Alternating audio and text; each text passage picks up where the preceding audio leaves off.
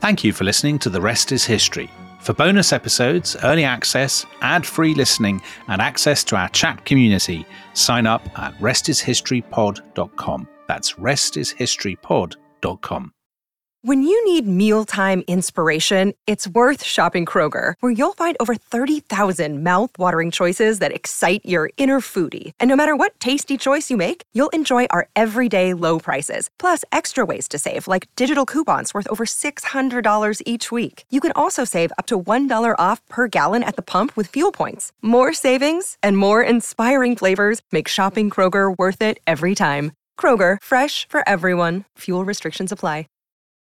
This episode is brought to you by Reese's Peanut Butter Cups. In breaking news, leading scientists worldwide are conducting experiments to determine if Reese's Peanut Butter Cups are the perfect combination of peanut butter and chocolate. However, it appears the study was inconclusive, as the scientists couldn't help but eat all the Reese's.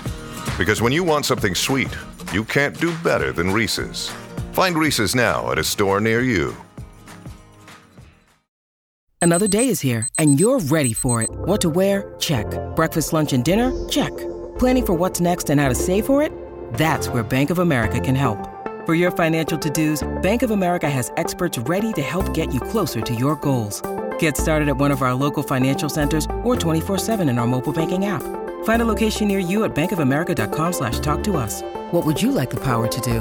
Mobile banking requires downloading the app and is only available for select devices. Message and data rates may apply. Bank of America N.A., member FDIC.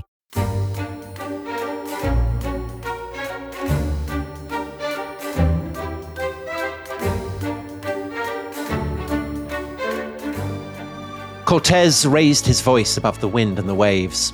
"My friends," he said hoarsely, "we are setting out today on a great enterprise, which will be famous in years to come. Out there are vast and wealthy lands, and people such as we have never seen before. We will take them for our own." He paused. His men stared back at him. "I offer you great rewards," he said, "though they will be wrapped about with great hardships. But as long as you do not abandon me, I will never abandon you, and I will make you the richest men who have ever crossed the sea. We fight for Almighty God, and He will give us victory."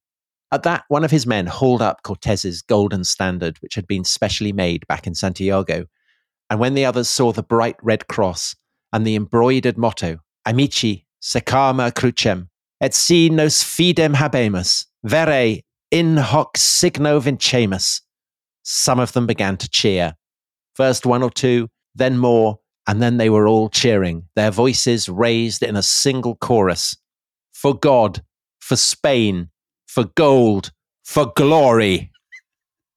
Ringing stuff, Dominic, from your forthcoming children's book. Well, actually, it's not forthcoming, is it? Is it out now? It's just out, yes, I think, Tom. Yes, I think it's available in all good booksellers and all bad ones too. So, thrilling account of a truly thrilling story, the meeting of Cortez and Moctezuma, the Spanish and the Aztecs, and that is a description of Cortez persuading his men to go with him and launch on one of the most extraordinary expeditions of all time. And Tom, do you want to tell people what the Latin is in that? Yes, sorry, yes. I assume that your readers will all be familiar with Latin. Of course. But what is it? It's, "Friends, let us follow the cross, and if we have sufficient faith, then truly it is in the sign of the cross that we will be the conquerors." Yeah. In the first episode, you said how there's a lot of kind of Roman and Greek cosplaying going on with this, and I guess that would be a classic example of it. But it kind of opens up the question of what Cortez's motives are and what his justifications are for what he's doing. And that's, again, kind of opens up the much broader question of, do the Spanish feel they just have the right to go and conquer this because they're all pagans? You know, if there's gold, well, of course, they're going to go and get it. Is there any sense of idealism at all? Is the reference to the cross just kind of window dressing? But Dominic, to begin with, Cortez has been sent by Velázquez, the governor of Cuba, on the assumption that he is a man without spirit. Yes, a middle manager, a pen pusher. That seems to be the sense. So in the last episode, we talked about how Cortez had gone from Spain to the Caribbean. We talked about the first Spanish expeditions to the coast of Mexico. Of course, they don't know it's the coast of Mexico at this point. It could be a massive island. And how Velázquez decides to send Cortez to basically stake his claim in the New World. Why doesn't Velázquez go himself? Actually, we didn't talk about that last time. The reason is that he's managing Cuba, and Cuba is ravaged by smallpox. If you're going to listen to the whole series, you should remember that, because that will become very, very important later on. That on Cuba right now, there is this virus that is ripping through the native population, the Taínos. And Velázquez therefore can't leave Cuba. So he gets Cortés to go for him. But also, presumably, if you're the governor of Cuba, you can't then go wanging off on some kind of harebrained scheme.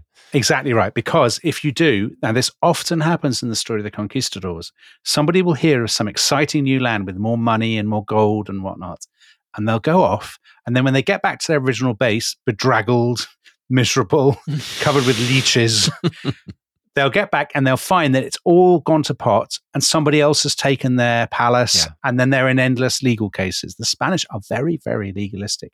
And you talked about Cortés's motives. I think it's a really fascinating question. Does he feel that he can go and take what he wants because he's a Christian and because these people are pagans? Because he's also a lawyer. He has a legal background as well. So he's aware of all this. He does. And I guess one way to think about this is to think about what's he been told? What's he been told to do? So we know what Velázquez's orders were. Velázquez said, go west, have a look around at these new lands that my nephew, Juan de Grijalba, has discovered. I want you to find Grijalba and to give him all assistance. So in Velázquez's mind, he doesn't know that Grijalba, by the way, is already on his way back. In his mind, Cortés is kind of the number two, that his own nephew is the person who's really going to be in charge of all this business. He explicitly says to Cortés, you will spread the gospel of Christianity. That assumption, Tom, the thing about the cross, that is definitely there. Now, some historians like to downplay that because they say colonialism is all about greed and, mercenary motives and cruelty and stuff. But of course, they're only saying that because they have the Christian perspective, right? Right. I mean, we've talked about this before with the Columbus, so I won't go into it again. But yeah, there's a deep ambivalence in the attitude, I think, of many contemporary historians towards the process of Christianization, because the assumption that the weak, the oppressed, the conquered have a value that is greater than that of their conquerors itself derives from Christian assumptions. That's fair enough, Tom. The last shall be first, the first shall be last. Yes. I've never heard you make that argument before. No, I'll make it again. The Mexican historian Fernando Cervantes, who's based in Britain at the University of Bristol, in his recent book Conquistadores, he says, you will not understand what happened in the 16th century, this absolute hinge moment in human history, if you don't appreciate that the conquistadors are serious about being Christians. They genuinely mean it. Everything we know about Cortés suggests that he was actually quite pious, that he really believes. But also, Dominic, just again, to touch on something that we've mentioned before, we talked about Las Casas. Yeah. The friar who says the Taínos have souls. Yes, and who argues that as human beings, they have rights just as Christians do. And there is an argument ongoing among the Spanish at this time about what their duty as Christians are. Is it to go out and, if needs be, impose Christianity at the point of a sword? Or are the charges altogether more ambivalent than that? I think that's absolutely right. The anxiety about empire is there from the beginning. Oh, it definitely is. So as you said, Las Casas, Bartolomé de las Casas, for years, he's been going around preaching, and indeed preaching to the conquistadors and saying, you're doing the devil's work. This is terrible. We should be very kind to the native peoples. We should build churches for them and hospitals and nice little villages. We should make them Spanish, but we shouldn't oppress them and turn them into slaves and all of this stuff. So you're absolutely right. The ambivalence is there. I think the thing is that Cortés goes with very, very complicated motives because he's got complicated instructions. So Velázquez says, I want you to chart the coast of the Yucatan Peninsula. I want you to see if there is a shortcut to China and India. They're still going on about all that business. They haven't given up on the Chinese idea. But here's a weird thing. Velázquez explicitly says to him, are there Amazons? I want you to find out if there are any Amazons. He also says, we have heard reports on Cuba of people with huge ears and others with faces like dogs. Are they out there? Find the dog people. Here be monsters. Yeah. Find the dog people, please. He also says, and gold. I want to find out where the Totonacs, who we talked about last time, where they've got their gold from, And who are these people in this city inland? And have they got loads of gold? These are very contradictory instructions. Hug the coast, but find people with heads like dogs, gold, and investigate the city. But here's what he absolutely doesn't say, Tom. He does not say conquer these lands. And when Cortez ends up doing or appearing to do just that, Velázquez on Cuba is outraged. Right, and that's an important part of the story as well, isn't it? Yeah. This is never part. He actually says to Cortez, sleep on your ships. Do not sleep on land. Because, of course, there's a bit of Velázquez that thinks, this must be for me. I want to have this as my financial, this is my pension. I don't want Cortez running off with my pension. Yeah. And I don't think he thinks at first that Cortez will do that. But here's the fascinating thing about Cortez. Right from the start, this guy who's been this obscure notary, this nobody, and this is what I think shows that he's actually not a nobody, that there is some ambition, opportunism, call it what you will, in him. Because right from the start, as soon as he gets the instructions, he immediately goes beyond them. So he's like, again, to pursue an analogy you made in the previous episode, he is Mark Zuckerberg and Velázquez is like those two twins. The Winklevoss twins. The Winklevoss twins. Yes, he is. Yes, he is somebody who's, he's the kind of person who's running a tech company and you think you're in partnership with him and you arrive on Monday morning to find he's changed the locks, renamed the company and has made billions on the stock exchange. Yes. Yeah. You've lost all your shares. Andrew Garfield plays this person in The Social Network. I can't remember what the character's name is. And he arrives outraged to find he's been shut out of the company. This is the position of Cortez and Velázquez, because the first thing Cortez does is to recruit the guy who brought the message about the gold. So that's a guy called Pedro de Alvarado, who is, as I said last time, we'll talk about him more later. He is a charismatic, a sort of dazzling, charming, but utterly ruthless and bloodthirsty and hot-tempered character. And Alvarado has brothers, and they have mates. They have a kind of faction, and their faction all pile in. They're like, great, we'll come on this voyage. It's often relatives, isn't it? It's often brothers, cousins, Yes. and so on. Family or regional connections. Because there aren't really structures of command. No, this isn't an army. And so it's kind of posses of different people all meeting up and splitting off. Exactly. People always think that these are soldiers. Most of them are not soldiers. They're not wearing armor. They're not all disciplined.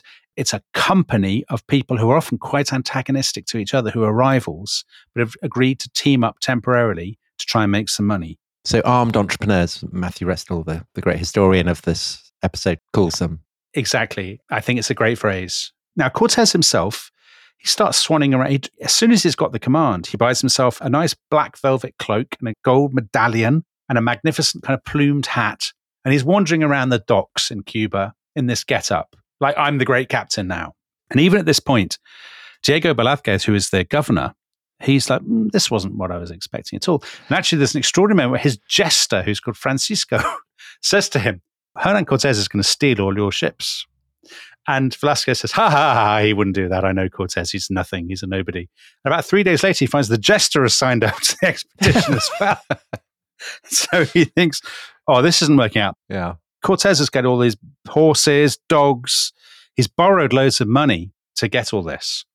And Velázquez starts to get very nervous. And it's a sign of the looseness, I suppose, the weakness of Spanish rule, that Velázquez tries to cancel it. He says to Cortez, actually, don't go.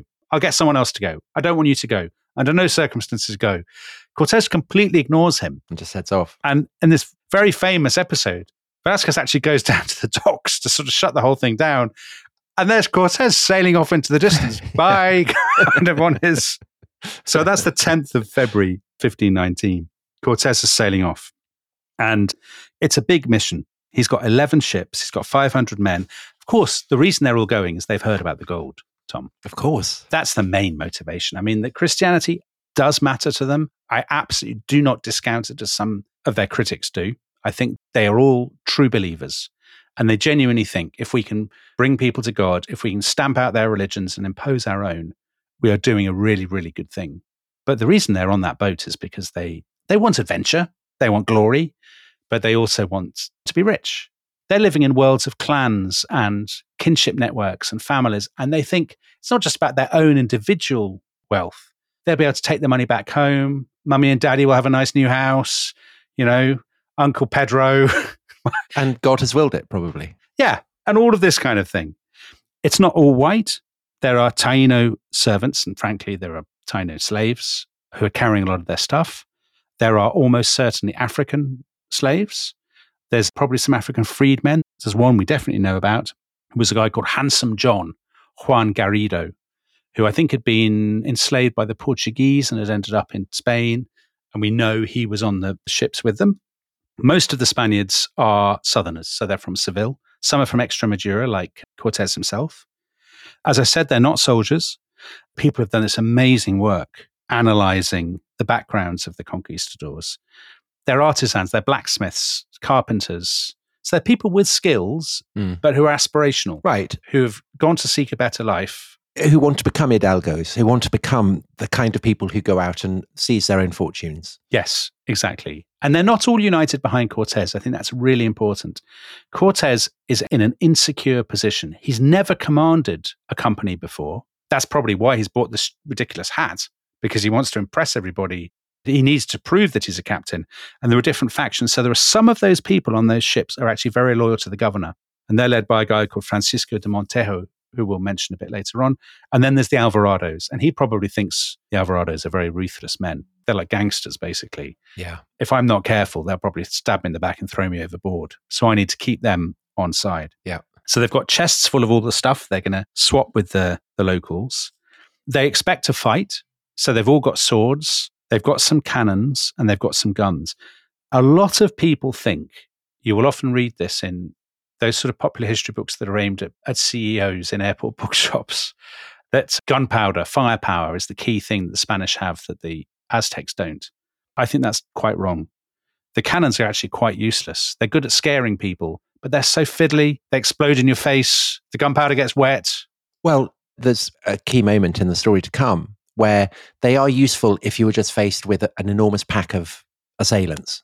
Yes. Because then it's a kind of the grape shot. You can't aim, but a vast seething mass of people and you fire a cannon. Yes. Then the effects are lethal. But your key weapon is the sword. That is the key technological advantage the Spanish have that the locals don't. They have Toledo swords, which are renowned in Europe, very light, steel swords. You can do an awful lot of damage. One Spaniard with a sword can see off an awful lot of natives with clubs. And what about horses? Yes, they do have horses, Tom. They have 16 horses. Now, there are no horses in the Americas. And without exception, when people see the horses, they are terrified. They're like, what are these creatures? Terrifying, gigantic deer. They have horses and they also have wolfhounds. Again, people are terrified of the dogs. Theo, our producer, is just in disbelief. The Aztecs don't even have swords. He says they didn't have swords. They had black volcanic glass obsidian blades, or they had clubs studded with shards of glass, but they didn't have swords. Well, so Camilla Townsend, in her wonderful book, Fifth Son, which we've had plenty of reason to mention, she says about this that it was almost as if Renaissance Europe had come face to face with the ancient Sumerians. Yes. That the Spanish come with the advantage of many, many thousands of years more of agriculture than people in the Americas. And therefore, because of agriculture, they have been able to construct what we would call civilization, I guess. Yeah. They are more proficient in all the various arts of peace and, of course, of war, not because of any difference in intelligence or anything like that, but simply because they have the head start because of the benefits of the plants and the animals that they have in the old world that the new world don't have. Exactly. They've come with a whole series of assets that the Aztecs don't have. They have the horses, they have the dogs, they have swords. Of course, later on they'll have wheels. And they have the ships. They have ships, right. I mean, the ships are the crucial thing because the ships are so huge that they can bring more and more people. And this, again, I think is a massive part of the story. It is. Perhaps of what Moctezuma is worrying about. And one more thing, of course, they have, Tom. They are bringing with them, not at this point, but they will do in future episodes, they're bringing a biological weapon. They're bringing viruses, unwittingly. The smallpox that you mentioned. That will cause enormous damage to the peoples of the New World. So they set off, and their first thing is they land on Cozumel, very popular island, as I said last time, with divers. They're following the path of Juan de Grijalva. They arrive there. Cortes, from the beginning, he's shocked, or he says he's shocked, by the temples with the idols and with the signs of sacrifice. He gets his men to roll the idols down the steps of these temples and put up an effigy of the Virgin Mary. It's no reason for us, I would say, to believe that that's not true. Do we know how this goes down with the locals? The locals are supposedly perturbed by this, but they're terrified. Yeah. There's these blokes coming with weapons that they have never seen before. Yeah. He says to them, you must stop human sacrifices, you must accept Christ. And they sort of go along with it, or they pretend to. It's obvious what they do. They just say, sure, of course we will. And then they basically wait until the Spaniards have turned their backs. Yeah. However, at this point, something very peculiar and extraordinary happens. The locals, who are Maya, they say, the fellas on the mainland, who are cannibals, by the way, they have a white man with them, a man like you, a Christian. And the Spanish can't believe this. They send a ship over to the mainland with a message to say, is there such a person? He should declare himself and we'll take him back. And they hear nothing. They go back and they're just about to set off and do the next part of their voyage. And in a sort of Hollywood twist, Tom, they're having mass on the beach. They have mass on the beach. And then they're just about to get into their ships when they see this canoe arriving with a couple of brown-skinned Mayans and a white-skinned man with a massive beard who looks like Robinson Crusoe. And this bloke apparently staggers up the beach towards them and he says in Spanish, gentlemen, are you truly Christians? Who are you? And unbelievably, it is a white Christian man. And this is an amazing story, He's called Geronimo de Aguilar. He came from near Seville. He was a friar. He'd come to the New World a decade earlier. He'd been shipwrecked off Jamaica with a load of his colleagues. They had ended up escaping in a rowing boat, and they'd been carried off by the tide and they'd washed up on the coast of the Yucatan Peninsula. There they were captured by the locals, who, just as the people in Cozumel said, did have a taste for human flesh, or appear to have done. The locals ate some of the Spaniards. This is all according to Aguilar. They put the rest in these cages, and Aguilar and the others said to themselves, Christ, we're in a massive larder. They're going to fatten us up for future meals. So they broke out of the cages. They escaped. They were captured by another Maya chieftain who was not a cannibal. By the way, this is all Aguilar's account. Yeah. So we don't know how true it is. Yeah. How much of this is true, we do not know. They were captured by this other bloke. He kept them alive as slaves. Most of them died of disease, hunger, or just terminal depression. But two of them didn't. One is Aguilar, and there's a guy called Gonzalo Guerrero. Aguilar, apparently, because he's a friar, he mutters prayers to himself every day to remind himself who he is. And he claimed that the Mayans, this is very much a projection issue, I suspect, Tom. He claimed that the Mayans kept sending him nubile, half-naked women to tempt him, but that he was so strong-willed that he remembered Jesus and was able to hold out. This is not true of Gonzalo Guerrero. He, to use a colonial term, went completely native. He ended up becoming the chief military advisor to a warlord called Na Chan Can. He married a Mayan woman. He had Mayan kids. He tattooed his face. Had the plugs and all the works. He had all the plugs in his face. Yeah. Anyway, they both got this message from Cortez. If there are Europeans on the mainland, here we are. We've come to rescue you. Aguilar went to see Guerrero and said, this is our chance. Guerrero apparently said, no, I'm too far gone. I've got the plugs. I've got the tattoos. He's married, is he? He's got kids. Got children. Yeah. He had 3 sons. He said, I'm not going. I'm not going. And he didn't go. And the amazing thing is, he continued in his post as kind of the Henry Kissinger of sort of advisor to the Mayans.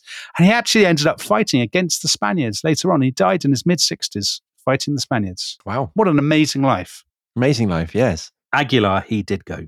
So he's paddled over to see Cortez. And so he can presumably speak the local language. This is massive. Because now, for the first time, the Spaniards have a Spaniard with them who can speak one of the Mesoamerican languages. So Aguilar is a massive asset to Cortez.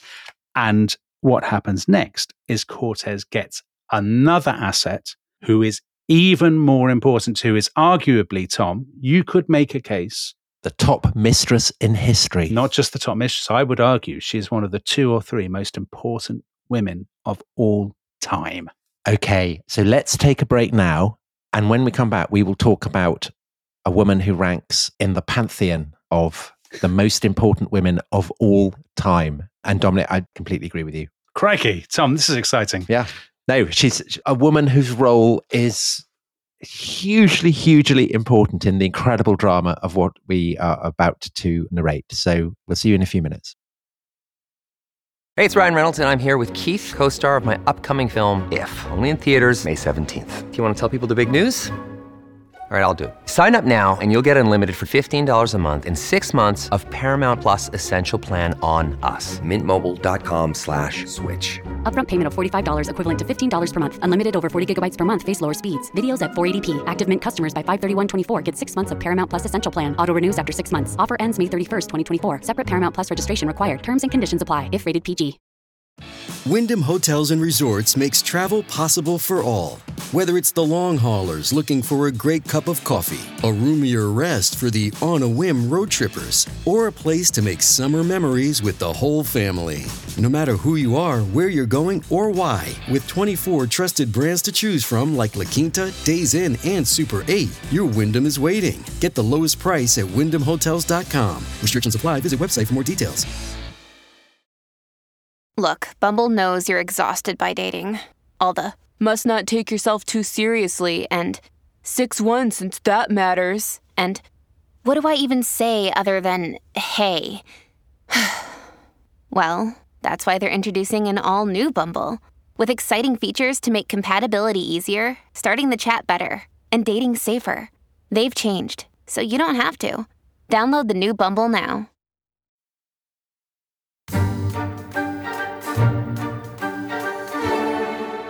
Hello, welcome back to The Rest is History. We've had a lot of men up till now, Dominic, in this story, and we haven't had many women. But let's come on to this extraordinary woman who comes to be known as La Malinche, but not her original name. Who is she? How does she kind of fall into the hands of Cortez? What's the story? So La Malinche, as she is known, had grown up on the coast of Mexico in the province of Coatzacoalcos.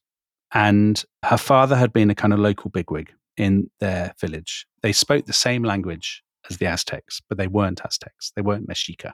She's a Nahua, ethnically. Her father died when she was young, and her mother married again. And sometime after that, the girl who ends up being known as La Malinche was taken to the coast, perhaps against her mother's will, or by her mother, or no one knows. And she was put in a canoe, and they paddled off, and she was effectively sold into slavery, into Mayan slavery. She ended up moving between different owners, different lords, I guess. And eventually she ends up probably in her mid to late teens. It's impossible for us to know. We don't even know her name. She ends up in a Maya trading town called Potonchan, which is a big slave trading and general kind of market town. It's upriver. It's in the rainforest. So people can picture it. People there live in adobe huts, so huts of kind of beaten mud with thatched roofs. And in Potonchan, she is probably one of hundreds and thousands of slaves. And one day, they see these huge wooden contraptions coming up the river. These are the Spanish ships. So the Spanish have come up the coast. Cortez has come up the coast, having recruited Aguilar as an interpreter. They've come to the state of what is now Tabasco, and they've turned upriver and come inland because they've heard reports of a town. The townsfolk initially welcome the Spaniards, then they fall out with them. This is so often the way. Is that because the Spanish have overstepped the mark? Is it, who knows? The Spanish used their cannon and their horses, so two of the things we mentioned in the first half, Tom, to scare them, to defeat them, basically. The Maya seemed to be particularly frightened of the horses. Basically, the Maya agreed to give in, and they do two things that are really important because other people will do the same later on. Number one, they say they will embrace Christ, give up their local gods and embrace Christ. You can imagine just how sincerely they're making that promise. And the other promise they're making is they will acknowledge the King of Spain as their overlord. That's meaningless, isn't it? Of course. Yeah. They don't know where he is, who he is. They'll just say whatever it takes to make these bearded interlopers go away. Terrifying intruders, yeah. Yeah. They give them loads of food. They say to them, because the Spanish, of course, are saying, do you have gold? And they say, no. But the guys down the road, they have. They have loads of gold. Go and ask them. It's probably at that moment that Hernan Cortez first hears the word, the Mexica, the people of the Valley of Mexico. They have loads of gold. You should go and find out them. Now, the people of Potonchan say, you go off. You'll find loads of gold up the coast. We will give you 20 slave girls, because you want female company to cook and clean and, as sex slaves as well. And La Malinche is one of these 20 young women or teenage girls who are given to the Spaniards. They're all baptized and they're all given Spanish names, but I don't think it takes much imagination to suppose that many of them are not very well treated. Now, at first, she doesn't massively stand out, but the Spanish set off again with the slaves, with the food they've collected from this town. They go up the coast, and 3 days before Easter, they reach the Isle of Sacrifices, which is where Juan de Grijalba had found pyramids littered with skulls. And they're based there, and some people paddle over from the mainland. These are the Totonacs, who had The guys who'd been so friendly before. And Cortez says to Geronimo de Aguilar, come on then, do your stuff. And the Totonacs start speaking, and Aguilar's face kind of turns white with terror because he doesn't understand a word they're saying because he only speaks Mayan. And it's at that point that this girl steps forward and she says to Aguilar in Mayan, this is fine. I understand what they're saying because they are Nahuas like me. They speak Nahuatl, and I can say it to you, and you can then translate it into Spanish. And this becomes this chain of communication that is so important because everything the Totonacs are saying, she translates into Mayan and Aguilar can translate it into Spanish.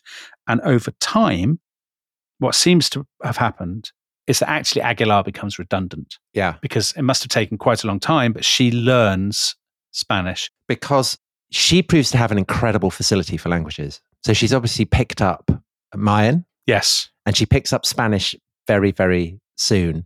And this for Cortez is the most incredible piece of luck, isn't it? Because without this, he simply cannot understand the world that he's entering. Yeah. People may, listening to this, think, so what? It's just an interpreter. They're massively overstating this.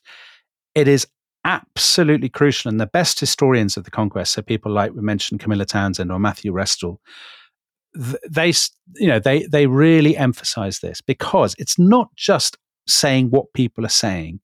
It is that, as you said, it's like they've landed on an alien planet and they don't understand anything. They don't have a universal translator, so they need to find one. I mean, Captain Kirk landing on the planet, he has to be able to speak to the aliens. That's the whole gimmick. But if he doesn't, then... But it's not just understanding what the aliens are saying.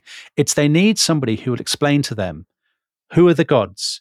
What is the expected ritual here? When you meet a dignitary from this particular town, do you bow or do you kneel or what do you do? They don't know anything, and she has to explain everything to them. But more than that, to the Spaniards, all these Indians, as they call them, are presumably indistinguishable. Yeah. But in fact, of course, they're not, because they all speak different languages. They come from different cultures, and lots of them are hostile to each other. Yes. So I would say another crucial role that La Malinche plays is that she detests the Mexica. Yes. She really detests them because they are the ones who have sold her into slavery. Yeah. All the horrors that have been visited on her since childhood, she blames on the Mexica, and she is now Cortez's right-hand woman. Exactly. So must be playing a crucial role in encouraging him to do it. And I would guess furthermore, also further down the line, when in due course she comes to meet with Moctezuma and talk to people in Tenochtitlan, is that she's seen these ships. So she knows that there are these structures that can cross the sea and presumably can bring infinite numbers more of the Spaniards. So she, better probably than anyone else in America, the native peoples in America, has an understanding of what the Spaniards represent. Yeah. It's not just a few isolated, 200 men, 300 men, whatever. It's vast fleets, vast teeming numbers of people, all armed with steel and cannon and dogs and horses. So she knows what's coming. There are so many interesting elements of this, Tom. First of all, La Malinche, she's much younger than Cortez. She ends up, big spoiler alert, she will end up bearing him a child. Some historians, so the tradition in Mexico is to see her as the great betrayer, the sex-crazed kind of traitor who sells out her own people. Of course, she doesn't see it as selling out her own people because she hates them. But they're not her people, are they? No. Yeah. Exactly. More recently, the trend has been to see her as a victim, as somebody who was sold into slavery, as somebody who became Cortez's plaything, Cortez's sex slave. But of course, another way of looking at this, another dimension, I'm not saying one of them is right and the other is wrong, they may be both true, is that she has agency herself. Well, she's manipulating Cortez. Manipulating him. That's the fascinating thing. Because everything Cortez later writes to Charles V, the King of Spain, everything that he says about what has happened, he is repeating what she has told him because he doesn't speak the language. But also, Dominic, an intriguing absence is that he doesn't dwell on her. He doesn't mention her. He will say occasionally that he has a translator, because otherwise the letters he's writing back to the Spanish king are wholly implausible. Yeah. Because he has to have a translator. But he understands what he has in Malinche, but he does kind of resent it as well, doesn't he? He does, I think so. And particularly in due course when the native people that he's coming up against start calling him Malinche. Well, here's the fascinating thing. So in the chronicles and the painted books, she often is there. She's often a figure in the native people's recollections of what happened. They pay a lot of attention to her because she's such an extraordinary figure to them. Imagine that scene that we started the whole series with, Tom, the Spaniards coming down the causeway. They're going to meet the Aztecs for the first time. It's the Spaniards, and standing next to Cortez is a Nahuatl-speaking, brown-skinned, native young woman who must seem really weird to Montezuma and his courtiers. And the thing is, as you rightly say, they also in their accounts call Cortez Malinche. Like they've confused the two characters. And he's aware of this and resentful of it. So what we cannot know as historians is in these negotiations, as you say, it's a bit like an alien landed in Europe in the 30 Years' War. Yeah. The alien, they might look like all the people are the same. They all believe in the same God. They're all basically the same people. But of course, the alien would need someone to explain that actually the Swedes hate the French. Or it's like if an alien landed now and was trying to make sense of the Russians and the Ukrainians, or... Right. Yeah. But how much is Malinche twisting everything that is happening? She's doing all the deal making. She has to be in all the negotiations. She's the person who has to relay all Cortez's offers. So I think she has two things in the back of her mind. One is that she sees the Spaniards as an opportunity to get vengeance on the Mexica. And secondly, she is able to think that the Spaniards, even though they are massively outnumbered, that they are worth investing in and that they may well be able to play the role that she wants them to play because she knows that there are more of them to come. Yeah.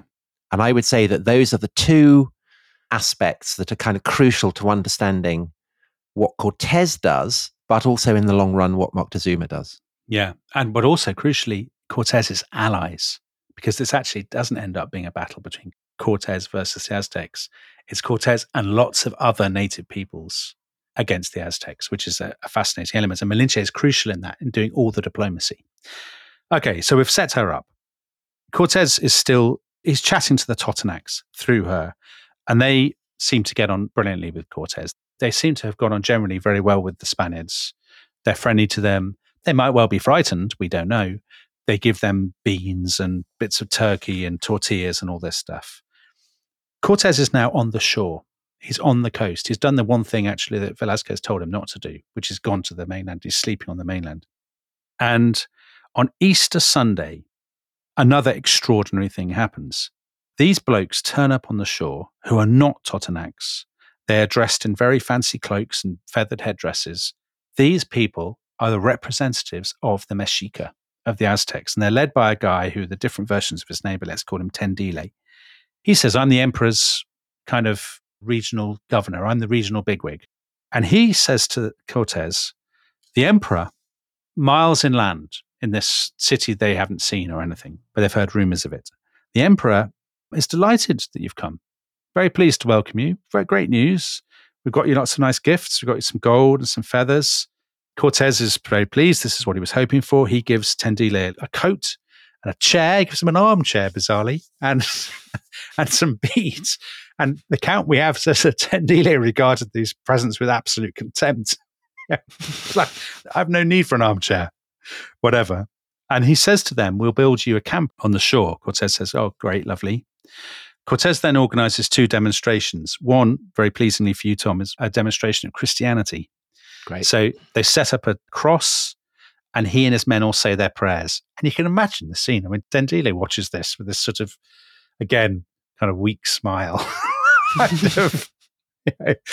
Dominic, On that subject of conducting a mass, erecting a cross, and all that kind of thing, by this point, is it not also an obligation on the part of Spaniards meeting with pagans that they have to read out a pronouncement? Oh, yes. The requirement, it's called, isn't it? Yeah, the requirements. Requerimiento. So since the mid-1510s, it has been a legal requirement that a Spanish captain arriving in the New World, seeking to subjugate new peoples, must read them this legal document that is In Spanish. A history of the world and a sort of explanation of how Jesus came and everybody must be Christian. The King of Spain is doing God's work. You are now a vassal of Spain. You must be Christians. If you're in breach of your obligations, we will kill you. Yeah. All this. And he's got to read this in Spanish, even if people are hurling spears at him. I mean, I think two things to say about that. The first is that, of course, to our way of thinking, it's grotesque. But this is not simply a 21st century perspective. So again, Las Casas, who keeps kind of appearing as a kind of commentary on what the conquistadors are doing throughout these episodes, he says of the requirement that it was unjust, impious, scandalous, irrational, and absurd. Of course it's absurd. It's mental. I mean, it's completely deranged. And that's because the real target is not the natives. It's other Christians back in Europe. Yeah. Which in turn kind of highlights the way in which the Spanish are very, very legalistically minded. They're extraordinary, Tom, I think. I think reading this story, the amazing thing is that in the middle of these, what they would perceive as their adventures, of course, a critic now would say these are horrendous campaigns involving terrible war crimes, but they would see them as their great adventures. But they have to justify them legally. As they keep stopping and signing contracts, making depositions before lawyers. Yeah. And this really matters to them because actually the two things that happen to you as a conquistador, the two things that could happen to you, one, you will die a horrible death in a jungle at some point, or two, you will spend the last 20 years embroiled in legal cases back in Spain, being sued and countersued by other conquistadors. It's like the United States now. They live in this incredibly legalistic world. Litigious world. I mean, Cortez has trained in law. There's a reason for that, because to be a bureaucrat, to advance, you needed a legal training. And the Spanish, of course, Las Casas and other people think the requirement is just bizarre. Why are you reading this legal document in Spanish? But lots of them take it quite seriously. Cortez undoubtedly sailed with a copy of the requirement and almost certainly kept reading it to people. So maybe it was at this point. I mean, who knows? Yes. But just one further thought.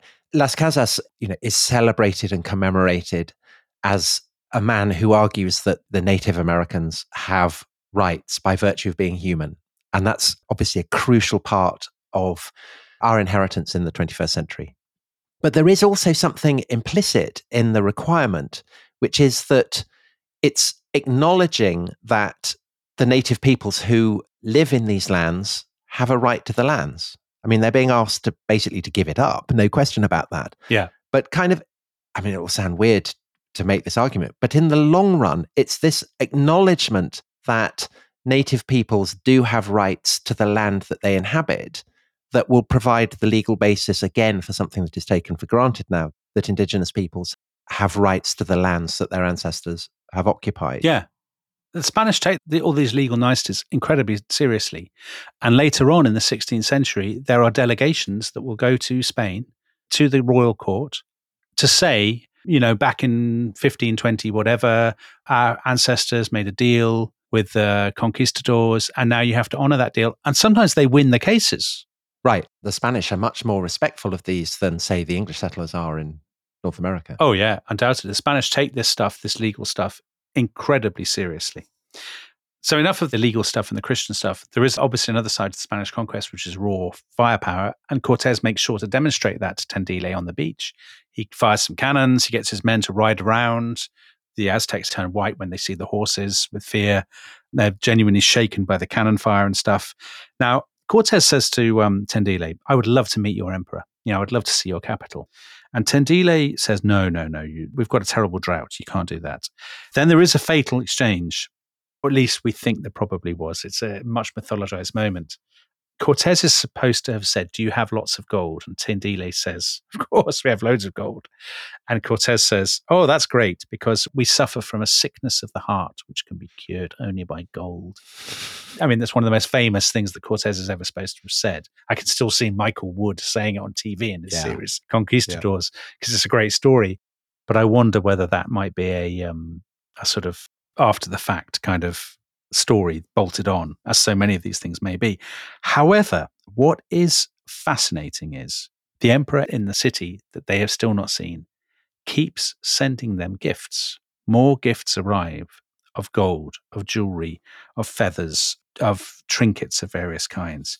Now, the standard, if anybody has ever read the story as a child, or they've read Hugh Thomas's book Conquest, or they've read the William Prescott's 19th century version of this story, they will know that Montezuma and the Aztecs thought the Spanish were gods, that they were sending them the gifts in a desperate attempt to keep them away, that they were terrified of them. But I think it's fair to say, isn't it, Tom, that modern historians are exceedingly suspicious of this story. I cannot think of a single modern historian who thinks that the Aztecs thought the Spaniards were gods. There's no evidence at the time they think they're gods. So Cortez does write letters to King Charles V, tell him what he's up to. And he never says in those letters, "I was mistaken for a god." But the earliest reference to it is mid-16th century, isn't it? Exactly. So Bernal Diaz, the conquistador, even he may be making things up, maybe getting things wrong. Well, even he, he's definitely making things up, I think. But we'll talk about him in due course. But yeah. But he's probably our best contemporary source, Spanish source. He never says they thought we were gods. He says they treated us like nobles, they treated us like lords, they gave us gifts and all this business. But he never says they thought Hernan Cortez was the reincarnation of Quetzalcoatl or whatever. So Camilla Townsend, yeah, her argument is that the Mexica are trying to work out who these people are. Who are they? They always identify people by their homeland, and they don't know what the homeland is that these people are coming from. But the one thing that they come to identify the Spanish with is a profound devotion to their God, because they keep going on about Christ and so on. And so they come to think that they are emissaries from a god. And there is apparently some word in Nahuatl that if you're emissaries of a god, but it can, over the course of the 16th century, this word shaded into becoming someone of divine origin. And so she argues that that's perhaps what happened. But I think the Aztecs never thought that they were gods. I mean, another possibility is the Aztecs use, high status Aztec language is very flowery. Their idiom is very flowery. You're a great lord, amazing person, all this kind of stuff. And the Spanish may simply have misunderstood. But Cortez would say if he'd been treated as a god. I think so, yeah. And he wasn't treated as a god. Anyway, he's there on the coast. Now, he does something very odd at this point. By the way, this is the crucial moment of decision. He can either go inland, completely disobeying his orders, or he can do what Grijalva did, which is potter along the coast a bit and then go back and report back to Velázquez. And this is where I think his character is so important, because lots of other people would have gone back at this point and obeyed their orders. And it's at this point that Cortez becomes the Cortez that ends up in the history books, because he says, "Sod my orders, I'm going to go inland and find this city for myself." He must have been told, I imagine, by Malinche, you will find allies, that you are strong and the Aztecs are weak. He must have had some incentive to do this, because he's walking into... Because otherwise, it's insane. Right, exactly. It's a mad thing to do. And he gathers his men and he says to them, "Look, I know we all said we'd go back. I know we've got the orders from Velázquez. However, if he were here, he would see what a fine land this is and how pleasing it would be to God and the king if we were to build a town here." This is the legalism, by the way. He says, "Let's found a town here on the coast, and we will call it the Villa Rica de la Vera Cruz, the rich town of the True Cross. And we'll all be citizens of the town. Everybody gets a vote in the town council. Let's have the town council elections right now." This will sound so weird. Yeah. The Spanish have the town council elections. They all have a vote. Surprise, surprise, the councillors are all the captains of the party. And they all say, "Let's go for it." They do. Cortez formally resigns as head of the expedition, and they immediately say, "You are no longer the head of the expedition. We are appointing you Chief Justice and Captain General of our town." Yeah. This sounds like an absolutely bizarre thing to do, but this gives him legal sanction. It indemnifies him against being prosecuted for disobeying his orders. But also, it goes back to what we were talking about earlier, that this is not a military expedition. Cortez is not there as a captain general with people with official ranks below him. He has to persuade all these kind of moving groups of people with different rivalries, different loyalties to go with him. Yes. And he knows, of course, that some of them are Velasquez's men, and they have to be dealt with as well. He does, and he gets rid of them in a very cunning way, but one will come back to bite him with massive consequences. So he says, the first thing to do is we need to send all the treasure back, not to Cuba, but to Spain. Let's send it back to the king. This is a good way of him buttering up the king when the king finds out he's disobeyed his orders. And he says, the perfect person to do this is you, Francisco de Montejo. So this is Velasquez's chief ally on his ships. It's a good way of getting him out of the equation with all the treasure and buying credit with the king of Spain. So he does that. And then he does this thing that has gone down in legend. So as Montejo is off, he says the rest of the ships. Now, a lot of people will think, aha, he burns them because that's the legend. He doesn't burn his ships. That's a very Alexander the Great style. Julian the Apostate. Yeah, kind of legend, exactly. Actually, what he does is he says, we'll beach them, drag them up onto the shore, because we don't need them anymore. We don't need them floating in the sea. Because they'd rot, wouldn't they, if they were left in the sea? Exactly. And we will use some of the timber for our new town. So they do build this new town. It's important for them to have a base, and he leaves some of his men behind. So he beaches his ships, and he now can't go back. And it also sends a message, of course, to any faint hearts. We are going on whether you like it or not. And then, by the time they've all got ready, it is the 16th of August, 1519, and he tells his men to assemble on the beach. They have mass, as they always do before a big moment, and then he steps up to tell them his plan. So a thrilling moment, pivotal moment, Spanish preparing to march on this incredibly terrifying sounding city, great capital of a great empire. Is it madness? Is it courage? Have they perhaps been deceived either by La Malinche or maybe even by the Mexica themselves, which is a theory that's very recently been put forward and perhaps we'll discuss in the next episode. But anyway, a pivotal moment. And in our next episode, you can hear what Cortez's plan was and the fruits of the march on Tenochtitlan and the great confrontation between Cortez and Moctezuma. So all to come, absolutely thrilling stuff. Now, if you're happy to wait, you're happy to wait. And maybe the anticipation will just make it all the greater. But if you don't want to wait, you can, of course, join the Rest is History Club, where all the episodes describing this extraordinary episode in history are waiting to be listened to. So go to the restishistorypod.com and we will be back with the next episode either almost immediately or in a few days' time. Either way, we'll see you soon. Bye-bye. Bye-bye.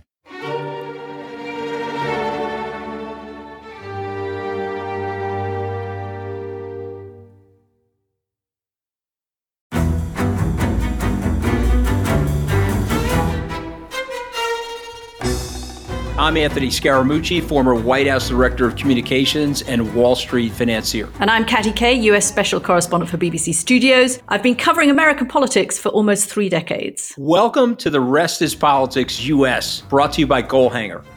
Go on, tell us, were those donations you made, like Obama in 2008, was that idealism? Were you hoping to get something out of these campaigns that would serve your own business interests, for example? So I think this will either make this podcast incredibly successful, Katty, or people will be horrified and they'll shut it off right now because I'm going to be very real with you.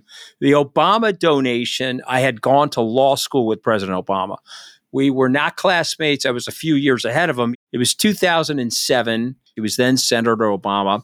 I had a check in my breast pocket. I went over to the senator. I said, Senator, you and I didn't really know each other in law school, but I'm about to hand you a big check. Can I lie to my friends and tell them that you and I knew each other in law school?